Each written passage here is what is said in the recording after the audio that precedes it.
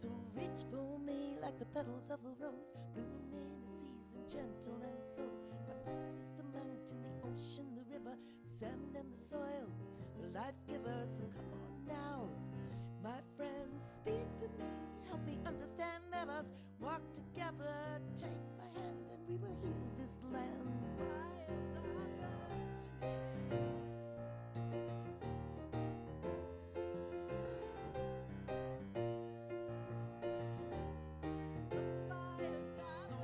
For me like the petals of a rose, bloom in a season, gentle and so.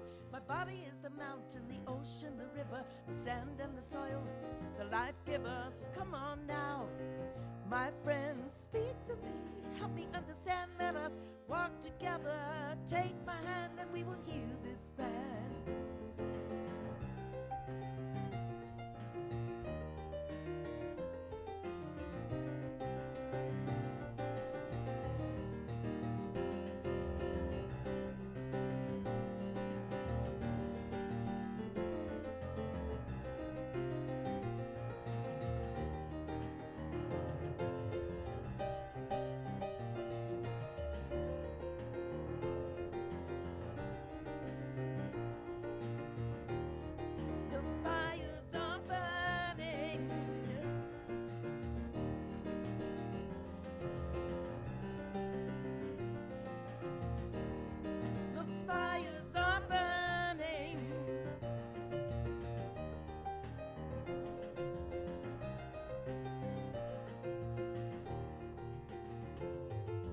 Reach for me like the petals of a rose, bloom in a season, gentle and so.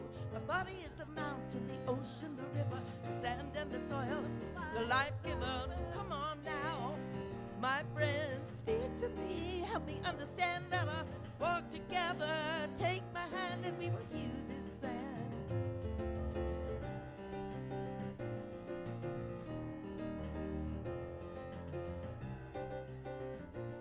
And we will heal this land. And we will heal this land. And we will heal this land. And we will heal this land. And we will heal this land.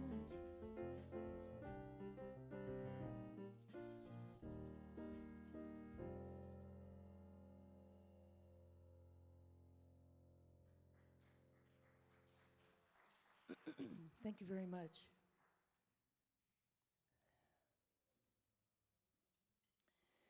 I think everybody knows this song. It's just a little different take on it.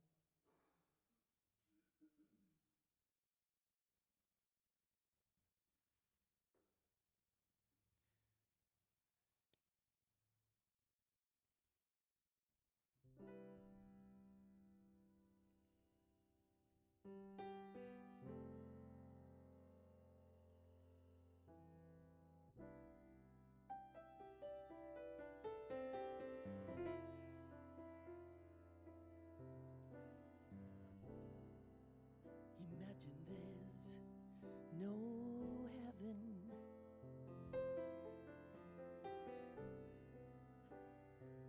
It's easy if you try.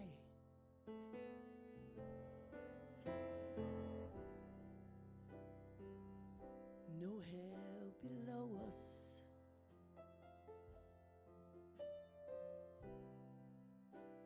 Above us only sky.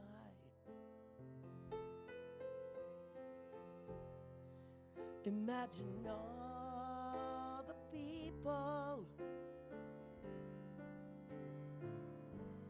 living for today.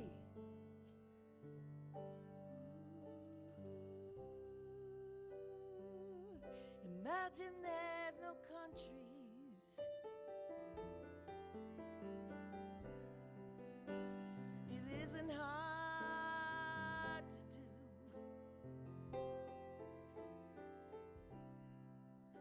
Nothing to kill or die for.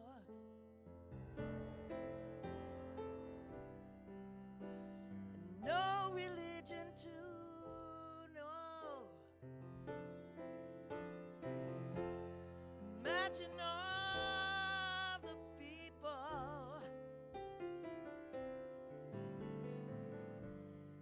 living a life in peace.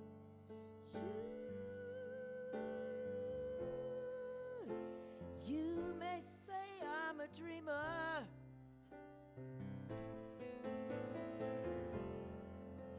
but I'm not the only one, not the only one, no. I hope someday you will join us,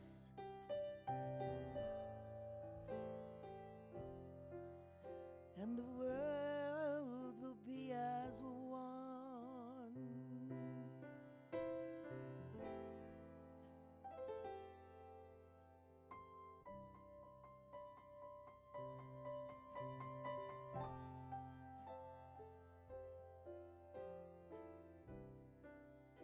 Imagine no possessions.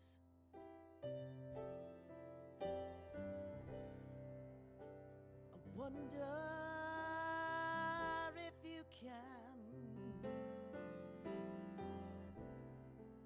There's no need for greed or hunger.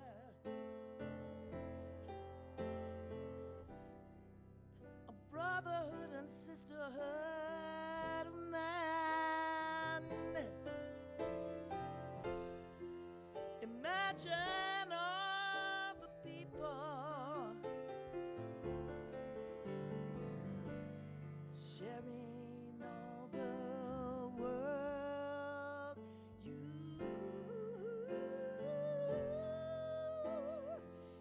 You may say I'm a dreamer,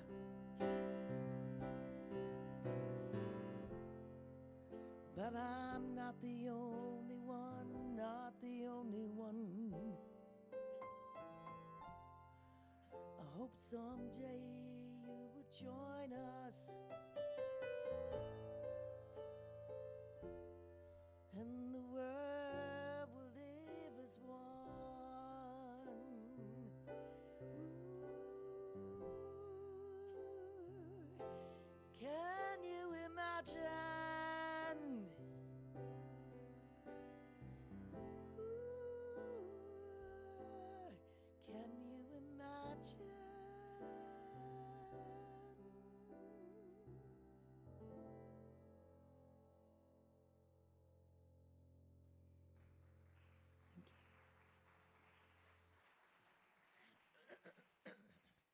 I invite you to rise in body or spirit and join us on the final song of the gathering music. We're going to bring the ministers down for the call to worship in a few moments. This is Hush, Somebody's Calling My Name. If you want to look at the book, it's number 1040, but you may not need the book for very long.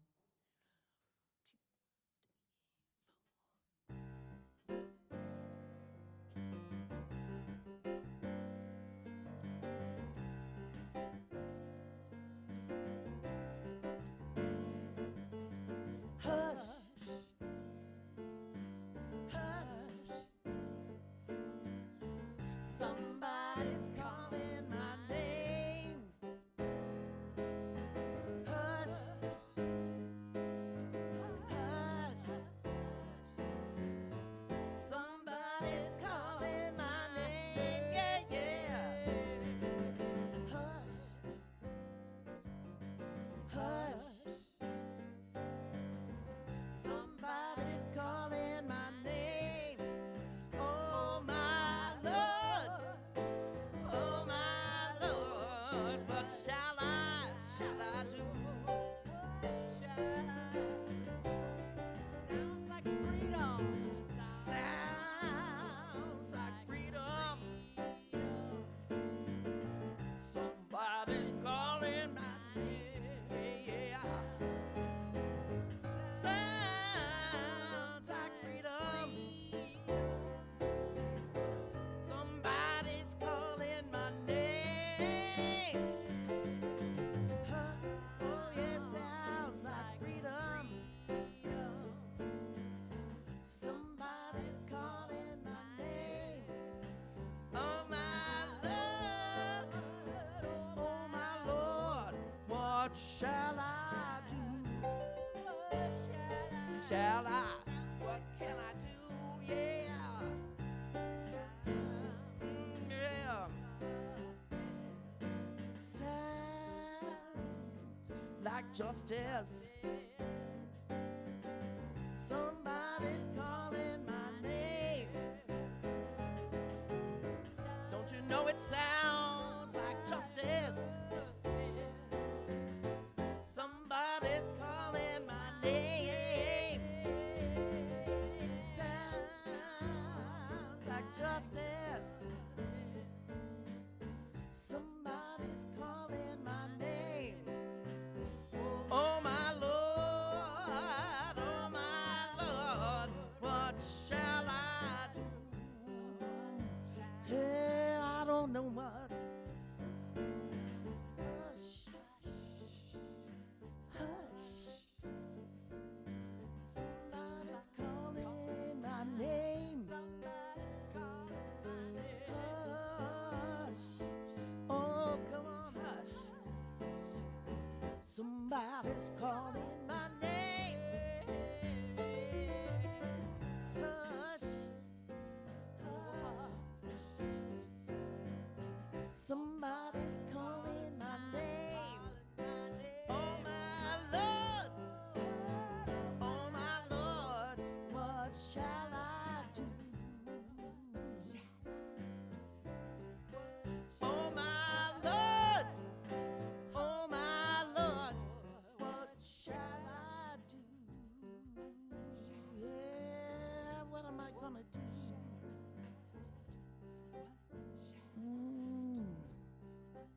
I said hush, hush. It is a wonder and a mystery that our paths have crossed.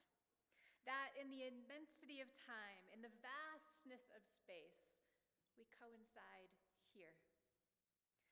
I am in awe at the ways in which our lives intersect and intertwine, at the beauty we create when we gather.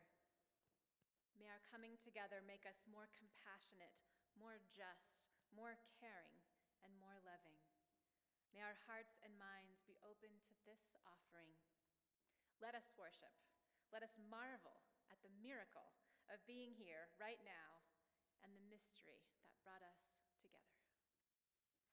We're going to have you join us in some more singing. This one is not in the hymnal. You don't need a book for this. Up above my head, I hear music in the air. Up above my head, I hear music in the air. I really do believe there's a heaven somewhere. This is Sister Rosetta Tharp's version.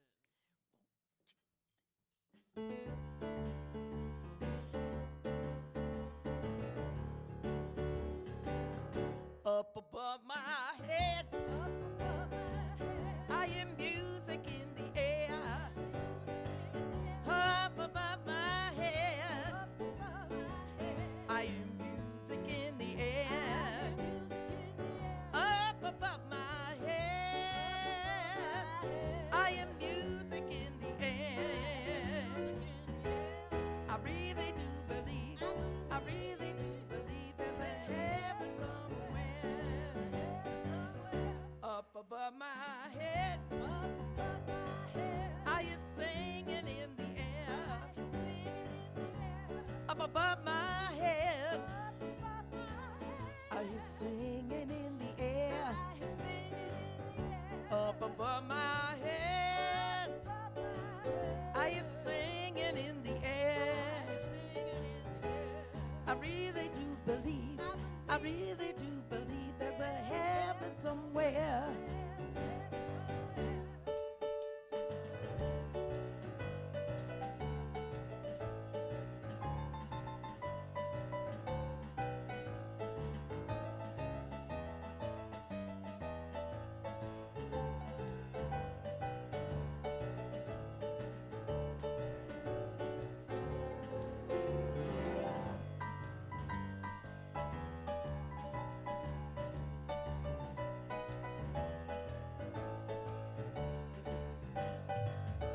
Up above my head, I hear praying in the air. Up above my head, we're praying in the air. Up above my head, I am praying in the air. I really do believe there's a heaven somewhere. I really do believe there's a heaven somewhere. So I really do believe there's a heaven somewhere. Heaven somewhere.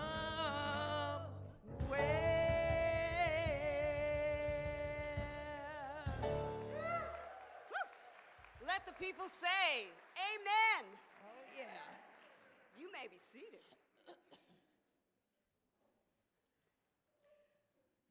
Good morning, everyone. Welcome to First Unitarian. I'm Anna Watkins, your worship leader, and I am pleased to include you in this service. We're so glad you're here. Whether you're in the sanctuary or the fellowship hall, wherever you are, we're happy. We enjoy having children with us. I see a few here and there. I see a budding artist in the back. We enjoy having children with us. Oh yeah, everybody's got to look now. And have special spaces for them. An activity table in the back where masterpieces are being created. The family room across the hall for those who want to jump up and down and get rambunctious. I'm talking about the parents. Okay. And our playground right up here at the front, the best seat in the house. Take a moment to look around and see who else is here this morning. People you know and people who are new to you. So just take a look around.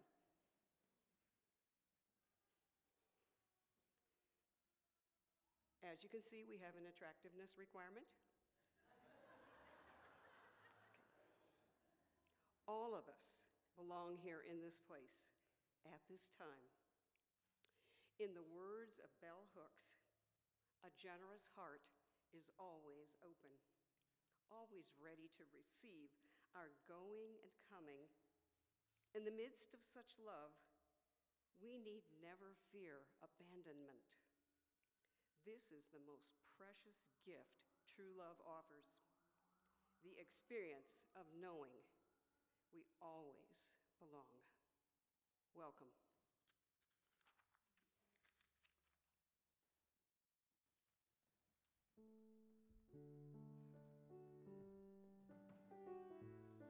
Corey and Izzy and Celeste, would you like to come up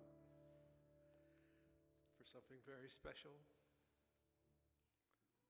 Oh my goodness.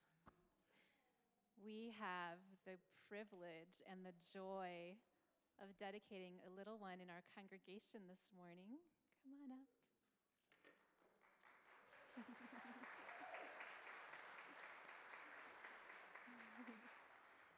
Hello, little one. Look around here. Look at all of these smiling faces. This is your community. To raise up a human being is one of life's most sacred tasks and one of its most precious relationships. Corey and Izzy, do you pledge yourselves in love and in steadfastness to your child? Oh my goodness. Yeah, she heard it. Life depends on water, the most common element in our world. It gave life to our ancestors and has nourished all the plants and beings that have ever lived on the earth. Therefore, we call this water holy. And where's the rose? Oh. And like a flower, this little one is unfolding and blossoming in her being. As she grows, all the love and wisdom and goodness in her will blossom. What name has this child received? Celeste. And her full name? Celeste Robin. With this touch of sacred water, I bless you. Yeah. We welcome you into the community of all good souls and dedicate you to a life of love and service for and among your fellow human beings. Please rise in body or spirit. And we're going to join in sharing the words that are in your order of service. We'll say them together. Are we ready? We, your community, bless you and dedicate ourselves to you. May your thoughts be wise. May your lips speak the truth. May your heart know love. And may the work of your hands be blessed all the days of your life. We pledge ourselves to all our children that they might grow in beauty and wisdom and love. Will you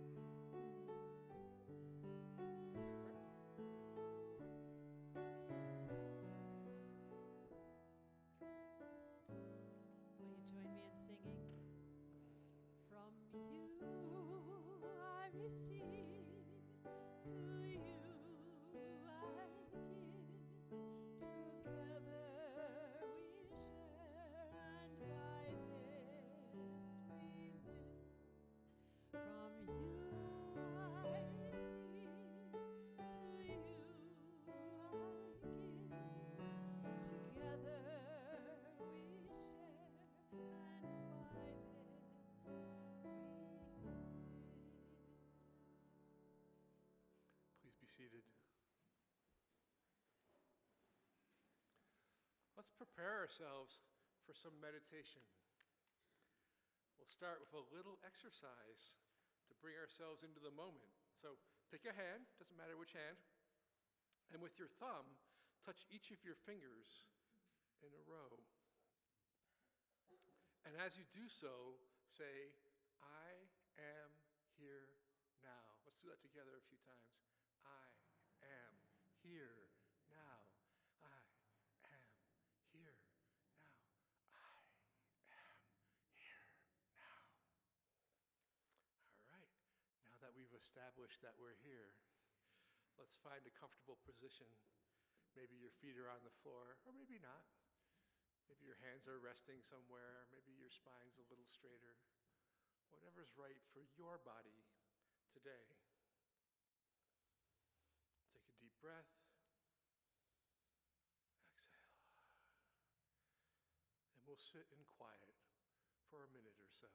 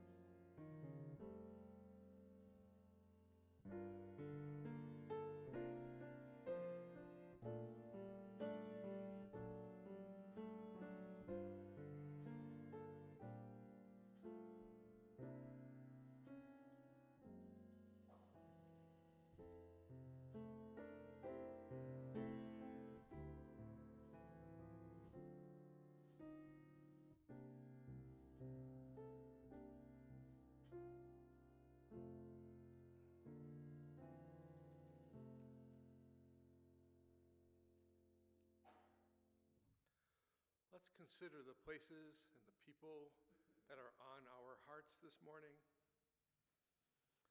At the sound of the chime, let's speak those names into our sanctuary so that we may carry them together.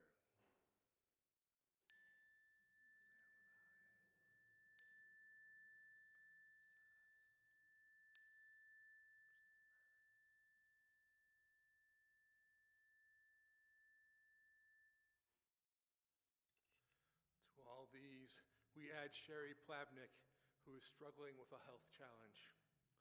All these we lift up to the powers that we consider sacred and divine.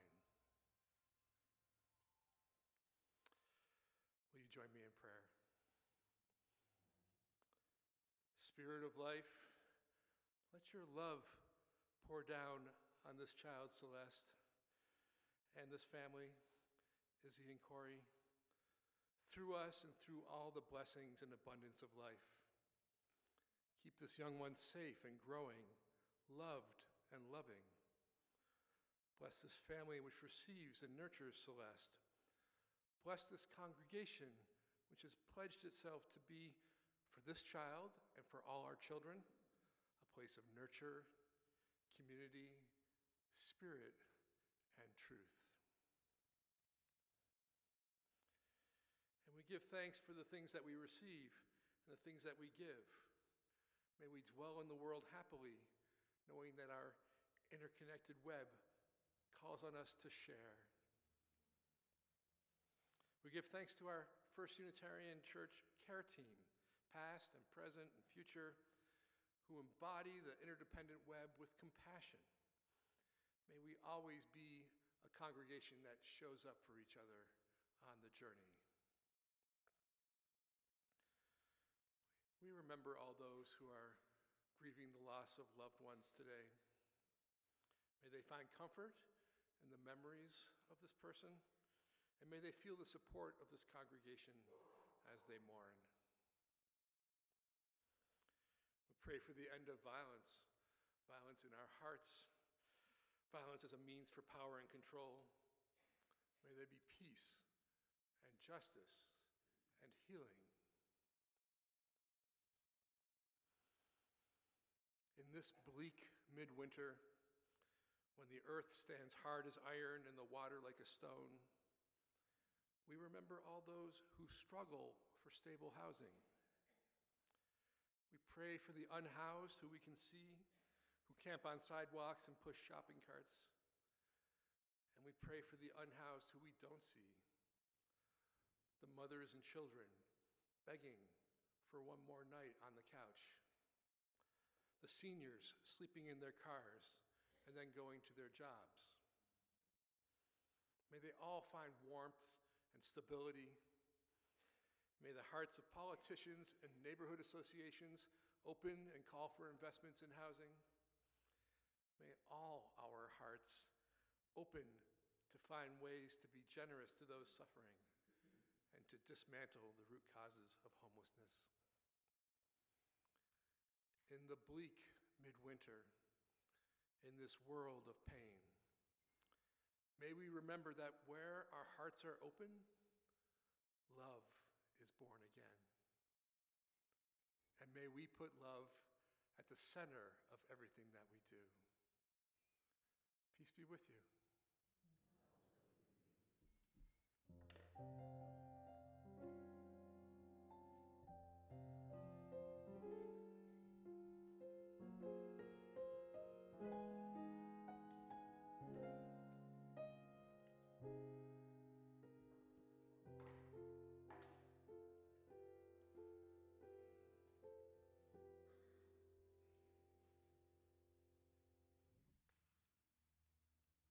A group of school children were asked to list what they thought were the current 7 wonders of the world. Though there were some disagreements, the following received the most votes: Egypt's Great Pyramids, the Taj Mahal, the Grand Canyon, the Panama Canal, the Empire State Building, St. Peter's Basilica, and the Great Wall of China.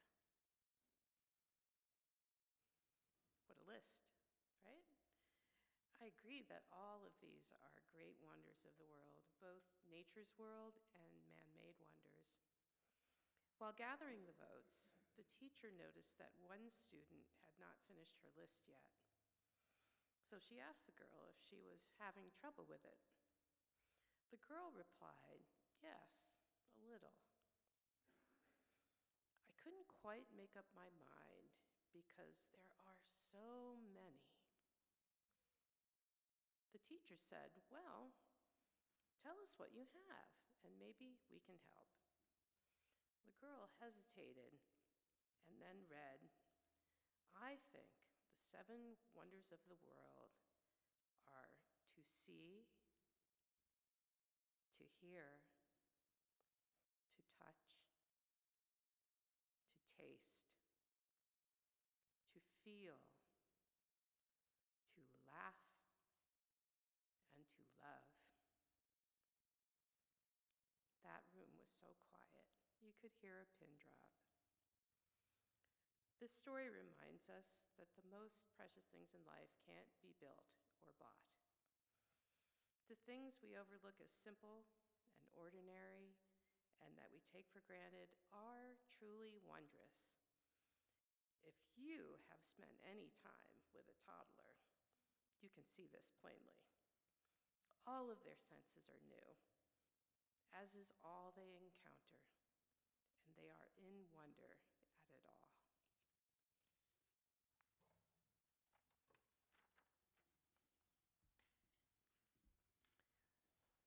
We're going to do a song by Katie Lang called Constant Craving. And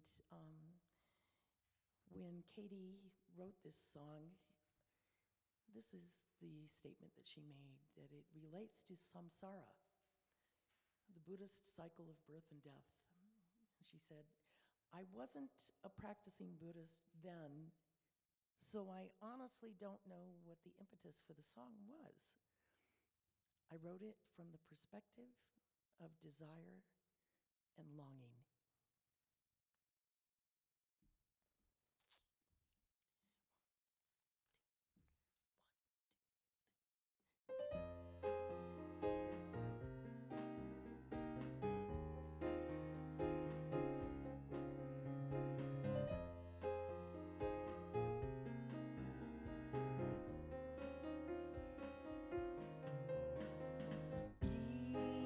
Even through the darkest phase, be it thick or thin,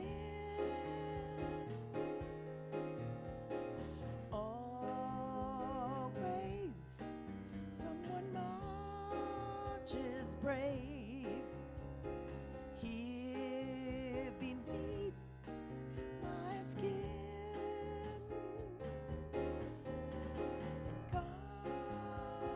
Constant craving has always been.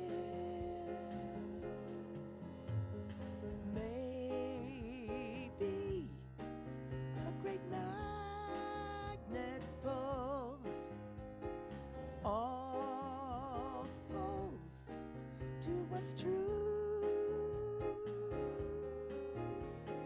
Maybe it is life itself that feeds wisdom to its youth. And constant craving has always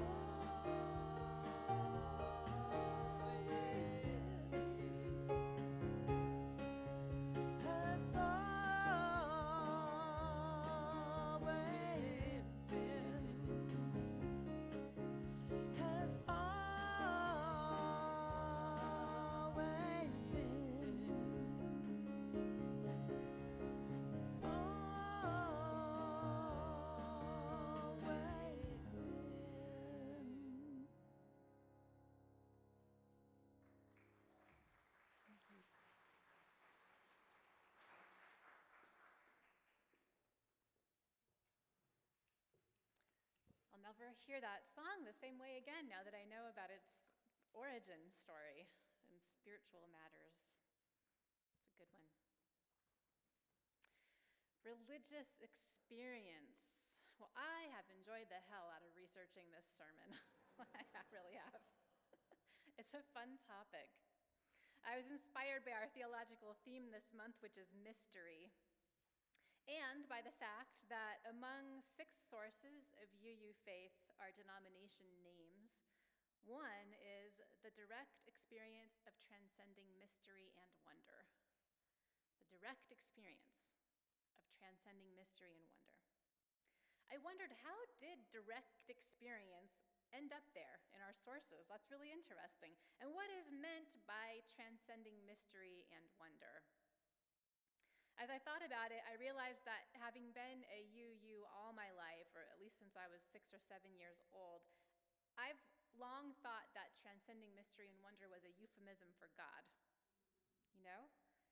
God, which we call by so many names, mostly not God, right? Things like the love that holds all, spirit of life.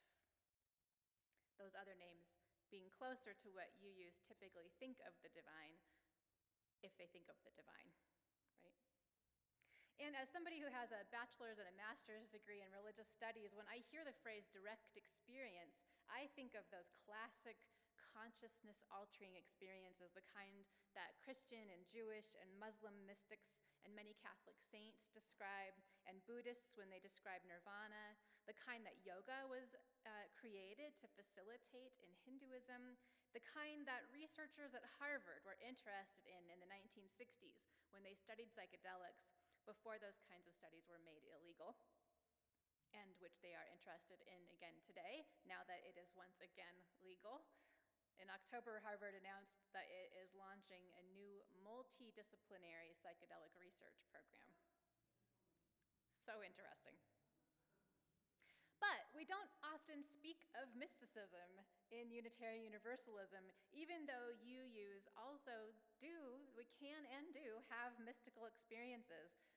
And I think we spoke of mysticism even less back in the 1980s when our statement of principles and sources was adopted. Transcending mystery and wonder sounds vaguely godlike, but it also does sound like something else. It sounds like transcendentalism, a major movement in the 1800s. Maybe it has to do with that. Transcendentalism is a theology associated with figures like Margaret Fuller and Ralph Waldo Emerson and Henry David Thoreau. I'm told when I lived in Concord, or I served in Concord, that it's Thoreau, not Thoreau, like we like to say it. They told me that before I started my internship there. They were like, just so you know. Transcendentalism began as a kind of rebellion within Unitarianism. In fact, the Transcendentalist movement was started by young people who were challenging the ideas that the older folks held dear. And those older folks were so incensed by it that they kicked Emerson out as a Unitarian minister. Which is funny, right? Because it was the 1800s and that stuff all seems really old right now. All of it seems really old to us. Old and also kind of normal, though, because Transcendentalism did wind up having big influence in and beyond our faith. Transcendentalists believed that there was a unity of all creation and that we can experience the divine in nature. It is one of the reasons the sanctuary has a wall of windows that faces a wildlife habitat. Transcendentalists also believed that humans are inherently good. And looking at that little one, who could doubt it? They believed humans are inherently good, just plagued by errors of thinking and bad habits and harmful traditions. So maybe transcending mystery and wonder had to do with transcendentalism and nature. So I started digging around for the history of these sources.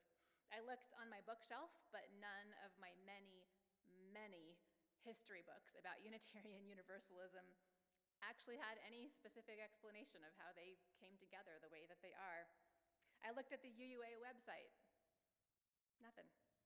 I checked the Harvard Divinity School UU archives online, and I could not find a thing, although I assume it's in there somewhere. It's a massive archive.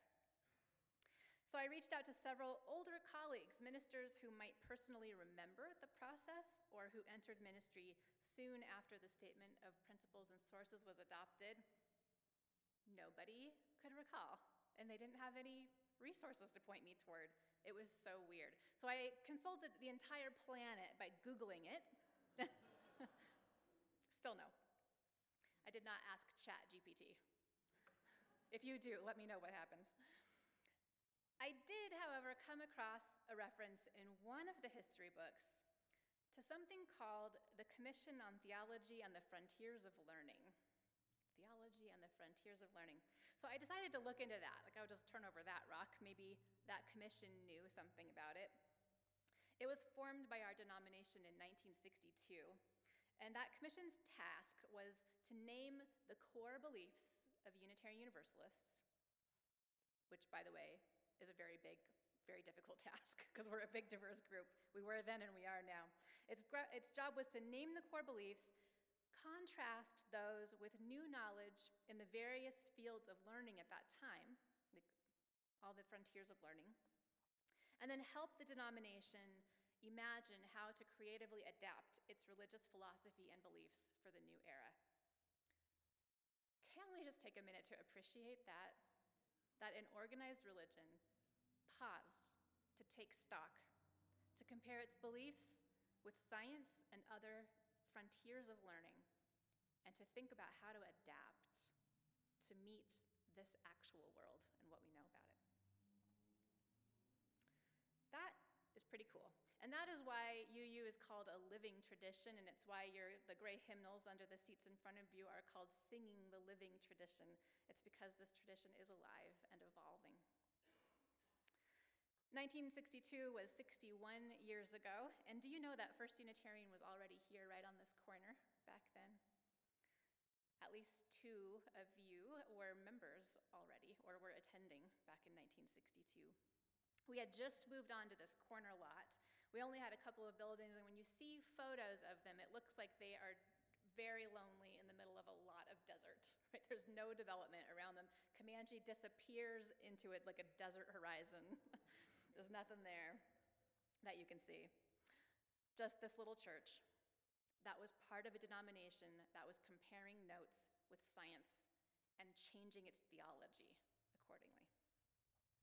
The 1962 Commission published a report called The Free Church in a Changing World. The Commission wrote, "Our growing knowledge of the profoundly mysterious cosmos is found increasingly valuable in guiding life and thought. They contrast this with the fundamentalist religious beliefs around them, that science will only give humans a false sense of pride. They rejected that notion. And they wrote, the beckoning mystery of the universe has already become for many, and may become for more, the most effective source of awe and reverence. The beckoning mystery of the universe, the most effective source of awe and reverence." You know that feeling of awe and reverence, like if you go up to Sandia Peak, the crest up there, and you look down 360 degrees around, right? Or if you go out at night and you finally really look up at the stars, and you wonder why you're not doing that more often. Maybe not last night, it was like 17 degrees, but generally.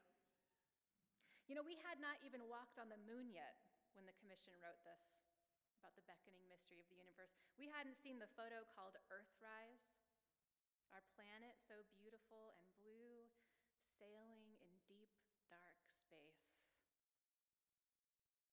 What is this? What are we part of? What are we?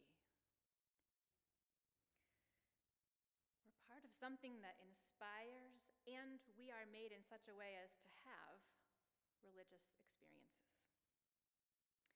Maybe those are the direct experiences of transcending mystery and wonder.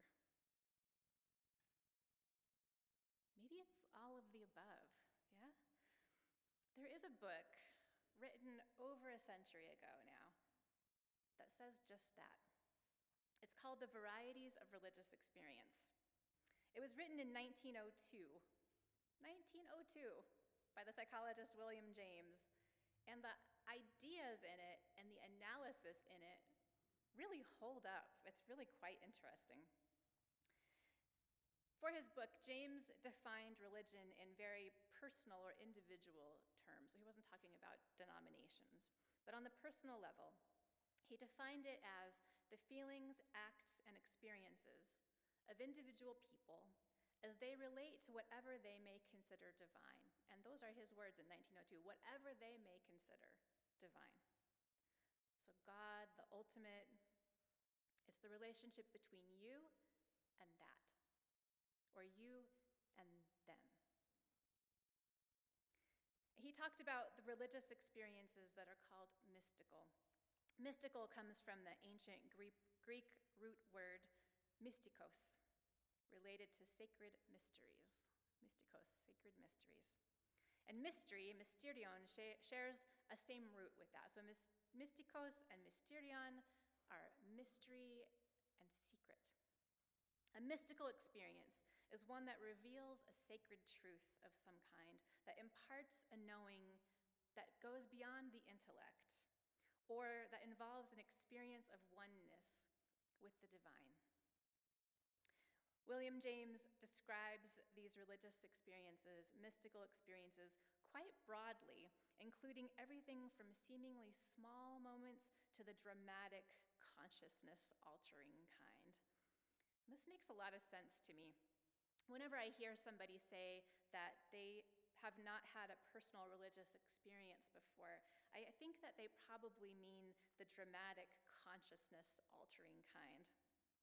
And sometimes I talk to people who have had that dramatic, consciousness-altering kind, but they're really not sure how to think or talk about it in words. Often they're so afraid they'll sound crazy that they don't talk about it at all. But religious experiences of all these sorts are part of the human experience, as natural as love, friendship, belonging, and other intangible things in life. Those are the parts of our being that we often describe here as the depth aspect of life.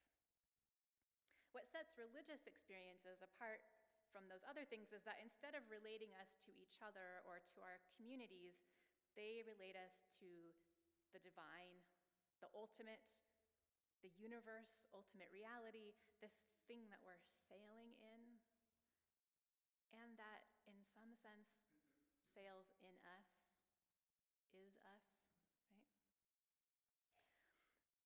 Mystical experiences are recognizable, whether they're big or small, by 4 qualities. We can know them by these 4 qualities that they all tend to have.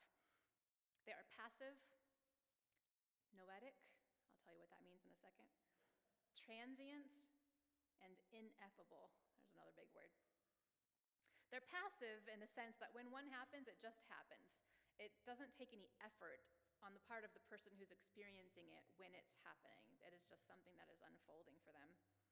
You can't make it happen. You can make yourself available for it by meditating or praying or in some other way, but you can't force a mystical experience to happen. And it might happen when you least expect it, and you haven't seemed to make yourself available for it. It could still happen. Noetic means that they impart some kind of knowledge beyond the intellect or rational thought. When you have some kind of mystical experience, you understand something, you just feel it, you know it from what you're experiencing, you just suddenly get it. And the experience passes. It does not become a permanent state of mind. Thank goodness, you wouldn't be able to function if you were always in that state of mind. And afterward, so that's the transient part, the passing by. And afterward, this thing that you came to know is very, very hard to put into words, right? Or like a rational description. It is ineffable. It's hard to speak. You try, you might come close, but there's just something in it that language does not adequately convey. Words fall short because it is an experiential kind of knowing.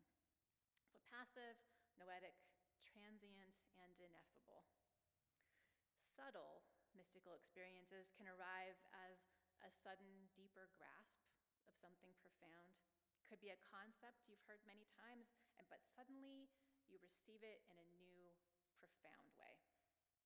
Or it's something you hear in a piece of music or poetry or a story that becomes, in James's words, irrational doorways through which the mystery of fact, the wildness, and the pang of life steals into our hearts and thrills them. I love that line. The mystery of fact, the wildness and pang of life steals through these irrational doorways into our hearts and thrills them. William James even describes déjà vu as another variety of mystical experience. He quotes the poet Alfred Tennyson, and actually we all quote Alfred Tennyson. He was the 19th century poet who wrote lines like, "'Tis better to have loved and lost than never to have loved at all." He's one of the most commonly quoted writers in the English language. Of déjà vu, Tennyson wrote this little set of lines. "Moreover, something is or seems that touches me with mystic gleams, like glimpses of forgotten dreams, of something felt, like something here, of something done, I know not where, such as no language may declare." What wordlessness, right? You've got the passivity, the noetic quality, the ineffability, and the transience. Déjà vu leaves us with this vague sense of something metaphysical or an immediate sense of something metaphysical, like there's just something more to this world than our conscious minds know. We can have mystical experiences of the kind that UUA Commission described in 1962. Who knew a commission's report could be so moving? When they spoke of the beckoning mystery of the universe as the most effective source of awe and reverence.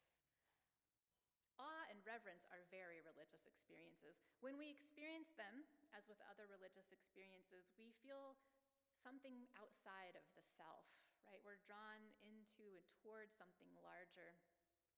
Our paltry personal concerns, as William James puts it, fade away, at least temporarily. It is, he says, an awe mixed with delicious restfulness. You know? The stars, right? Isn't that what you feel when you finally look up there and see those? An awe mixed with delicious restfulness. And then there are those more classic, dramatic, mystical experiences in which a person has a profound experience of unity with the all, or God. Nirvana, or enlightenment, has that quality. Jewish, Christian, Hindu, and Muslim mystics all describe it too. And a similar experience has been reported by many of the people who have terminal illnesses who participate in psychedelic research studies that are currently underway.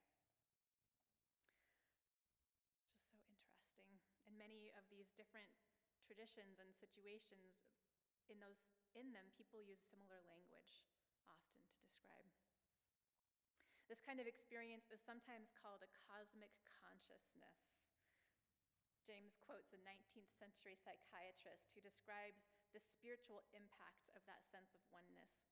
He writes, "With these come what may be called a sense of immortality, a consciousness of eternal life, not a conviction that a person shall have this eternal life, but the consciousness that they have it already." This is not what I thought of when I thought of psychiatry in the 1800s, right? There's some beautiful stuff out there. The people in those studies, the people with terminal illness, report a profound experience of oneness with the universe that eases their fear of death and brings them a deep and lasting peace. So that lasting feeling is another quality of mystical experience. Unlike a dream, the experience stays with the person after it passes. After a dream, we wake up and we know it was a dream. We don't keep feeling certain that what we dreamt is true or really happened. Well, unless we have a dream that is one of these kinds of experiences, and we wake up with some new understanding.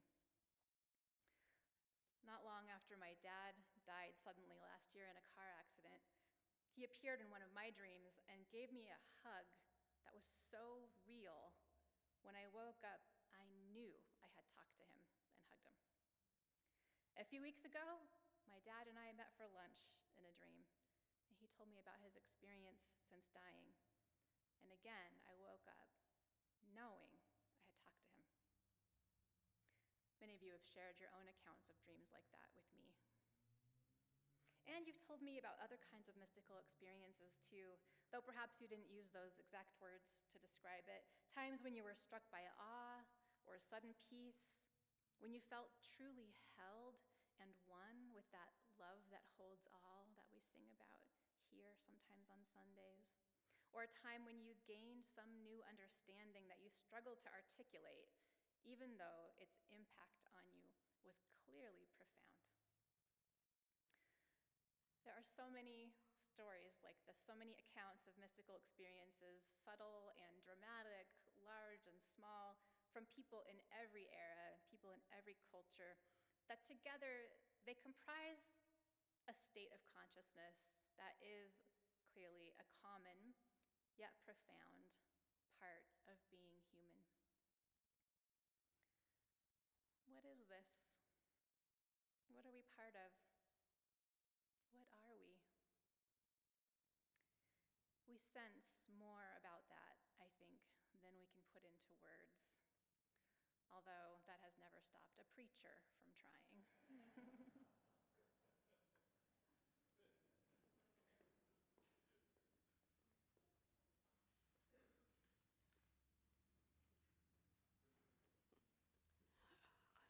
Maya Angelou reminds us that when we give cheerfully and accept gratefully, everyone is blessed.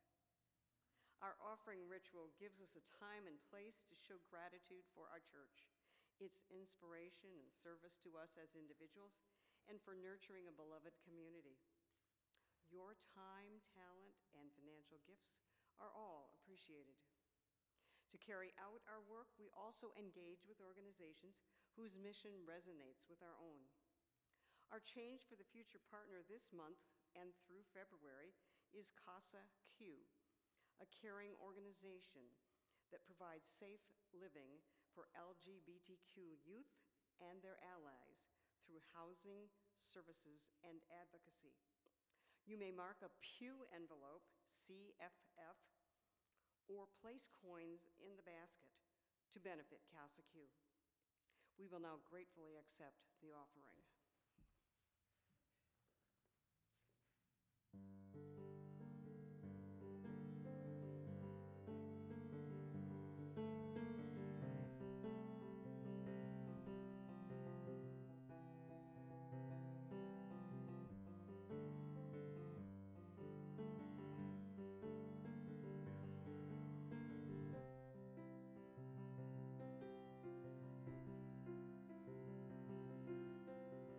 The words I have to say may well be simple, but they're true.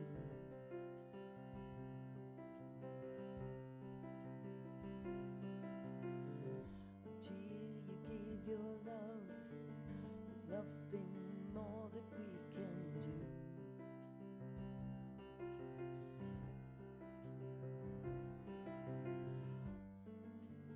Love is the opening door. Love is what we came here for. No one could offer you more. Do you know what I mean? Have your eyes really seen? You say it's very hard to leave behind the life we knew.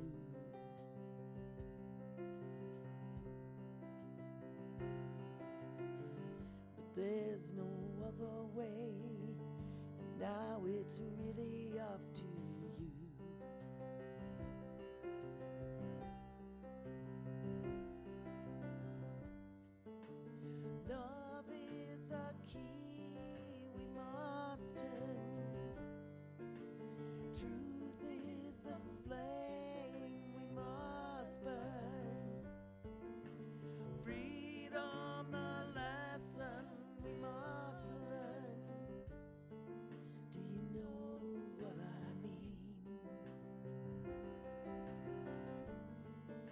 Have your eyes really seen?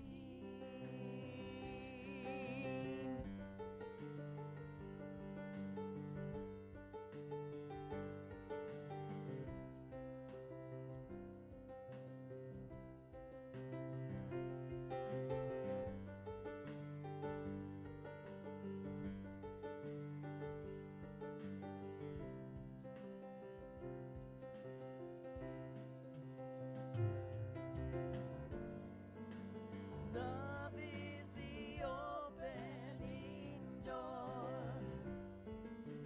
Love is what we came here for. No one could offer you more. Do you know what I mean? Have your eyes really seen? Do you know what I mean? Have your eyes really seen? Know what I mean?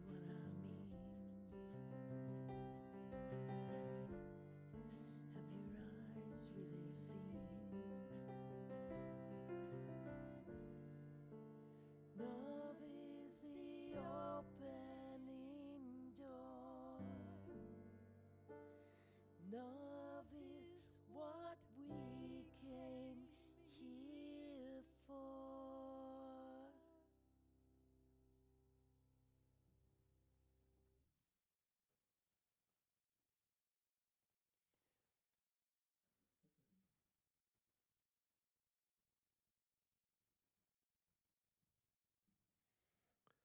What is generously given is received with gratitude.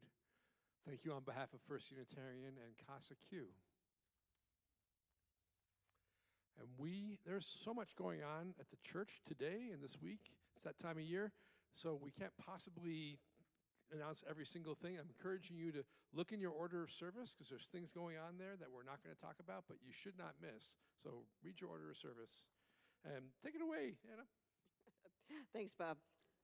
This is the last week to help First UU Penguin family in their toiletries and food drive for APS students who are deeply affected by homelessness. Stop by the social hall to find out what's needed.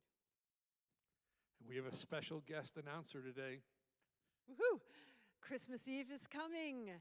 People love to sing at Christmas Eve. We have 2 services this year at 4 and 6 o'clock on Christmas Eve that we are sharing with Albuquerque Center for Spiritual Living and Minara. And so I am inviting any and all of you to join the Come As You Are choir for those services. We have 2 rehearsals a week from Monday, which is the 18th at 6:30 here in the sanctuary, and then that same Thursday, the 21st, here in the sanctuary, 6:30, and then we'll sing for those services, and there's caroling in between out in the courtyard. We'll have a fire and hot chocolate, and you can sing all those old favorite songs during the time in between. So you're all invited to come join sing on Christmas Eve. That sounds like so much fun. And really warm, right, Bob? Yeah. Okay. On Friday, December 22nd at 6:45 p.m., our pagan group, Coyote Willow Cups, invites you to join us in the Memorial Hall for a celebration of Yule and the winter solstice. Join us as we deck the halls and reenact the epic rap battle. I still wonder about this one, okay? It's a pagan thing. Okay. The epic rap battle between the Oak King and the Holly King. Feel free to bring food for the potluck, decorations, or a short poem or song for winter, or just yourselves. Dress festive or come as you are, all are welcome. And maybe you've been wondering how our operating pledge campaign is going. Maybe, okay. Well, I want to share a few numbers. Right at the moment, as of Thursday, actually, we have $790,000 in pledges. That's pretty awesome, from 334 households. And that's an average of $2,300 pledge per person, per household, which is really amazing. But also, I want folks to know that there's a wide range in the pledge amounts, and all the amounts are welcome and important to us. So don't be intimidated by that $2,300 amount. But $790,000 is about 75% of the way towards a fully funded church budget. If we hear from 97 more people come to the office and pledge or pledge online, we'll be at the same number of givers as we were last year, and we'll probably be in pretty good shape for next year. So if you haven't pledged yet, we'd love it. If you have pledged, thank you so much. We really appreciate it. And today's discussion question, if you're for yourself or for among your friends and family, is where do you find awe and reverence? Where do you find awe and reverence? That's something to chew on, huh? And if you haven't yet placed a dove in the tree, there's a basket full of them right there. And you can grab one and write down your aspirations, your prayers, your blessings for the new year, and place it in the tree. Anyways, do we have any visitors here today who we'd like to give you a warm welcome if you want to put your hands up? Hi, over there. We're so glad to see you. Thanks. If you haven't yet, there's a welcome table out front. You can get more information about the church. There's coffee in the social hall over that way. Hang out, talk to people, get the feel for the place. And for everybody, why don't we all rise and body your spirit? We'll do our peace greeting, one hand on our hearts, the other hand reaching out towards our companions on the journey of life, sending peace. Blessed be.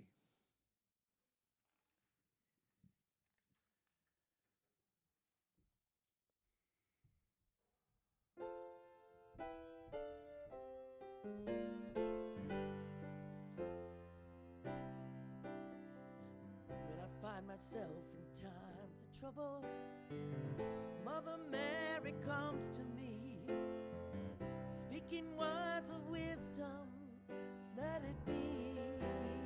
I know you know it.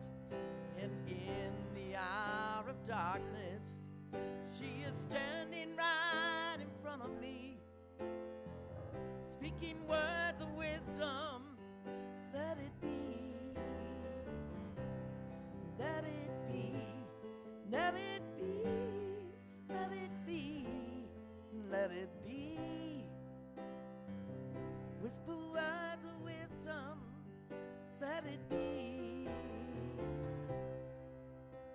And when the broken-hearted people living in the world agree, there will be an answer, let it be. Though they may be parted, there is still a chance that they will see. There will be an answer, let it be. Let it be, let it be, let it be, let it be. There will be an answer, let it be. Let it be, let it be, let it be, let it be. Whisper words of wisdom, let it be.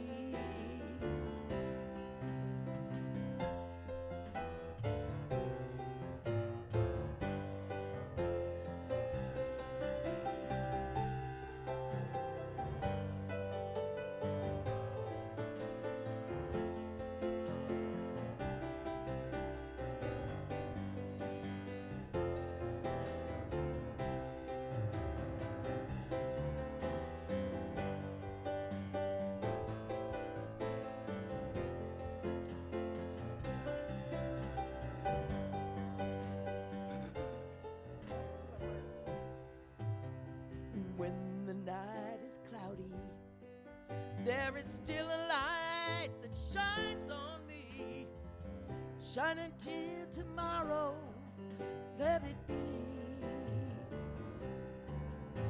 I wake up to the sound of music. Mother Mary comes to me, speaking words of wisdom, let it be. Yeah, sing it. Let it be, Let it be, let it be, let it be. There will be an answer.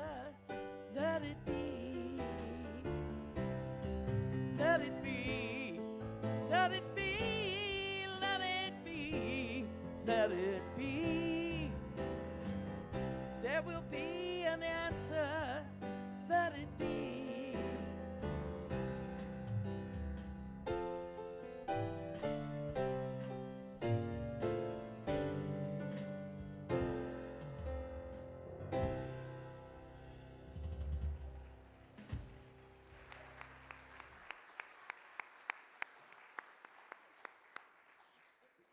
May the love that holds all bless you and keep you until we are gathered again. Blessed be.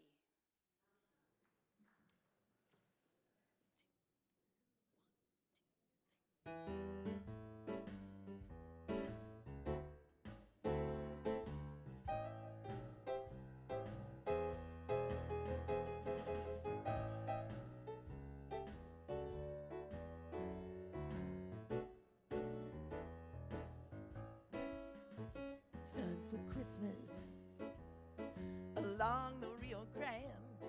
It's Christmas in New Mexico. It's time for Christmas in old Santa Fe. Hang a ristra and trim the tree. Light up a farolito, burn illuminaria, pozole by the hearth, tamales on the stove. Christmas carols sung with joy, the candles all lit up. Join hearts and hands and raise your voice. Feliz Navidad. It's time for Christmas along the Rio Grande. It's Christmas in New Mexico. It's time for Christmas in old Santa Fe. Hang a ristra and trim the tree.